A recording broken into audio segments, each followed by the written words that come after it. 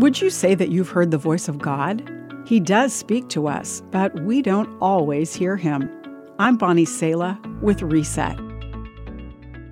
Moses, Abraham, Jonah, Adam and Eve, Noah. It's an exclusive club. All these people in the Bible heard directly from God. He spoke to them.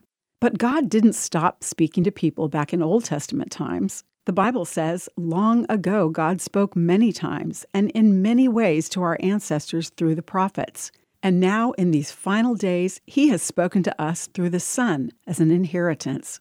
It's easy to miss God's voice in our lives through busyness or by deliberately plugging our ears.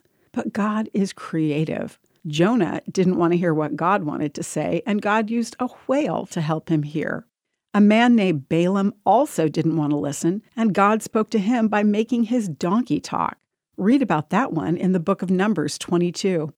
Jesus said anyone with ears to hear should listen and understand, adding, pay close attention. God speaks in just the way that each of us need to hear at the time. Once Elijah, God's prophet in the Old Testament, was completely exhausted and utterly discouraged. He was hiding away in a cave when God met him and called him out to talk with him. There was a windstorm, an earthquake. And after the earthquake, there was a fire. But the Lord was not in the fire. And after the fire, there was the sound of a gentle whisper. And then God whispered exactly what Elijah needed to hear. Need to hear the voice of God today? Shh, listen. I'm Bonnie Sala with Reset.